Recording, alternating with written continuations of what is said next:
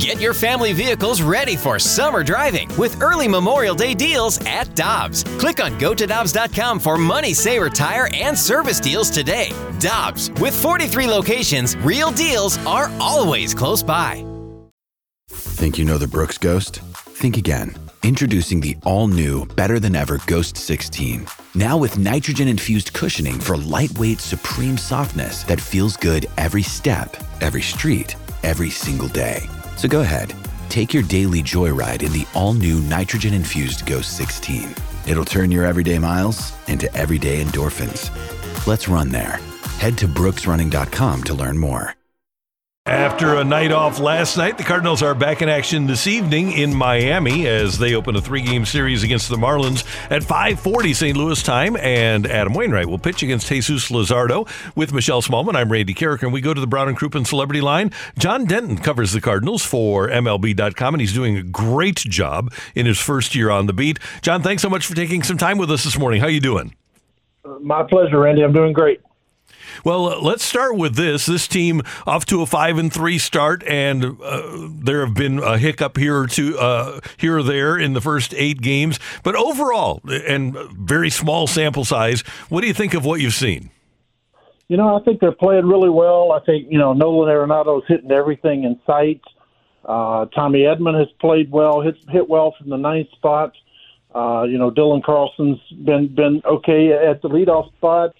Albert Pujols has given us, 2 long bombs. I think overall the team has pitched well. Adam Wainwright had one great outing, one not so great outing.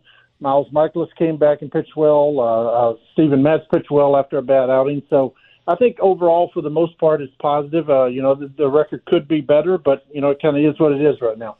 And, John, I want to stick with Albert Pujols for a second because you have a great piece at MLB.com that really details all the work Albert has put in from a game plan perspective to get him to this point. We saw number 681, a monster shot from Albert, but can you share with us a little bit about the preparation that's gone in to Albert Pujols from a game plan perspective to get him ready for this season? Yeah, Michelle, thanks for saying that. And it shows the greatness of Albert Pujols. He's not a guy who just goes and gets in the batter's box and hits. He's a guy who will take, a couple of hundred swings in the cage before the game. He's a guy who will go watch an hour and a half, 2 hours of video. Every time the camera catches him in the dugout, he's working on hitting. He's working on his hand placement. He's working. We all know, from his first Cardinal stint, he was a guy who had a wide base in the batter's box. He barely picked the front foot up, and it was just, raw strength. Well, now, if you'll notice, he switched to a front leg kick. He said that's something he had to kind of come up with. He had a knee problem while he was with the Angels. He had plantar fasciitis, so he's had a lot of lower body injuries, so he's had to come up with different ways. And, the genius of this guy is that, he's willing to adapt. He's willing to look at his swing. And the evolution of his swing over 22 years, it's totally different now than it was maybe that first 10 years in St. Louis. And, I really applaud Albert, because he does so much. He studies hitting. Guys talk about it in the dugout. He'll be sitting there narrating pitches and telling them what's coming. And, they think he's some sort of witch or something because he can tell you exactly the pitch that's coming next. So it's, the studying and the amount of preparation he puts into doing his craft is really amazing. Hey, John, has Oliver Marmol talked about getting some relievers into games? It would seem like guys like Palante and Aaron Brooks and especially Jake Woodford, seems like they need to get some action to stay reasonably sharp. Yeah, it is. They are going a long time between stints. That is a little bit of a concern. I mean, ideally you want your starters going deep in games. That's first and foremost. But, it's hard to depend on, like he talked about the other day, TJ walked in a run, but when was the last time he had pitched? So it's tough to keep all these guys sharp. And they do have right now, they have 15 pitchers. They have 28 players on the roster. That'll change come May 1st when they have to go back to 26, and there'll only be 13 pitchers on the roster. It won't be such a concern, but keeping these guys sharp is a concern. I really thought Jake Woodford would get into the game the other night. He didn't. But you worry about how sharp he can be if he has to go tonight or tomorrow night. John, for the first time in a very long time, we're seeing an increased workload for another catcher, Andrew Knizner, in this instance, as Yadier Molina is dealing with that soreness. As the season goes on, how do you see that timeshare being divided between Molina and Knizner? I think eventually it'll be a situation where Yadi plays 65% of the time, 60% of the time. It's not going to be what it was in the past when, Yadi kind of called the shots and caught 85% of the time. Andrew Knizner's going to play, and Andrew Knizner's been very impressive. And, Ollie's talked about how the other night Ryan Helsley was down 3-1 in the count. Andrew Knizner called for a slider, and it worked perfectly. He got it 3-2, and then Helsley blew him away with a 1-on-1 fastball. That was the perfect call in that situation. When they needed the double play ball at the end, Rowdy Tellez is at the plate. Andrew Knizner calls for a changeup. It was Gio's third best pitch. It surprised a lot of people, but it worked out and it turned into a double play. So Andrew Knizner has been really good for this team. They're going to play him. Yadi's not right. His knee is bothering him. He's got a lot of soreness from showing up late to spring training. So, for right now, Knizner's going to catch a lot. And I really think it's going to be kind of a 60-40 type split as we go along this season. John Denton from MLB.com with us on 101 ESPN. John, one more thing from me. A lot of consternation locally, and we are a reactive baseball market, as you know. A lot of consternation about Paul DeJong early on. Do you have any idea how much leash Paul DeJong has after a couple of rough seasons and having a rough start?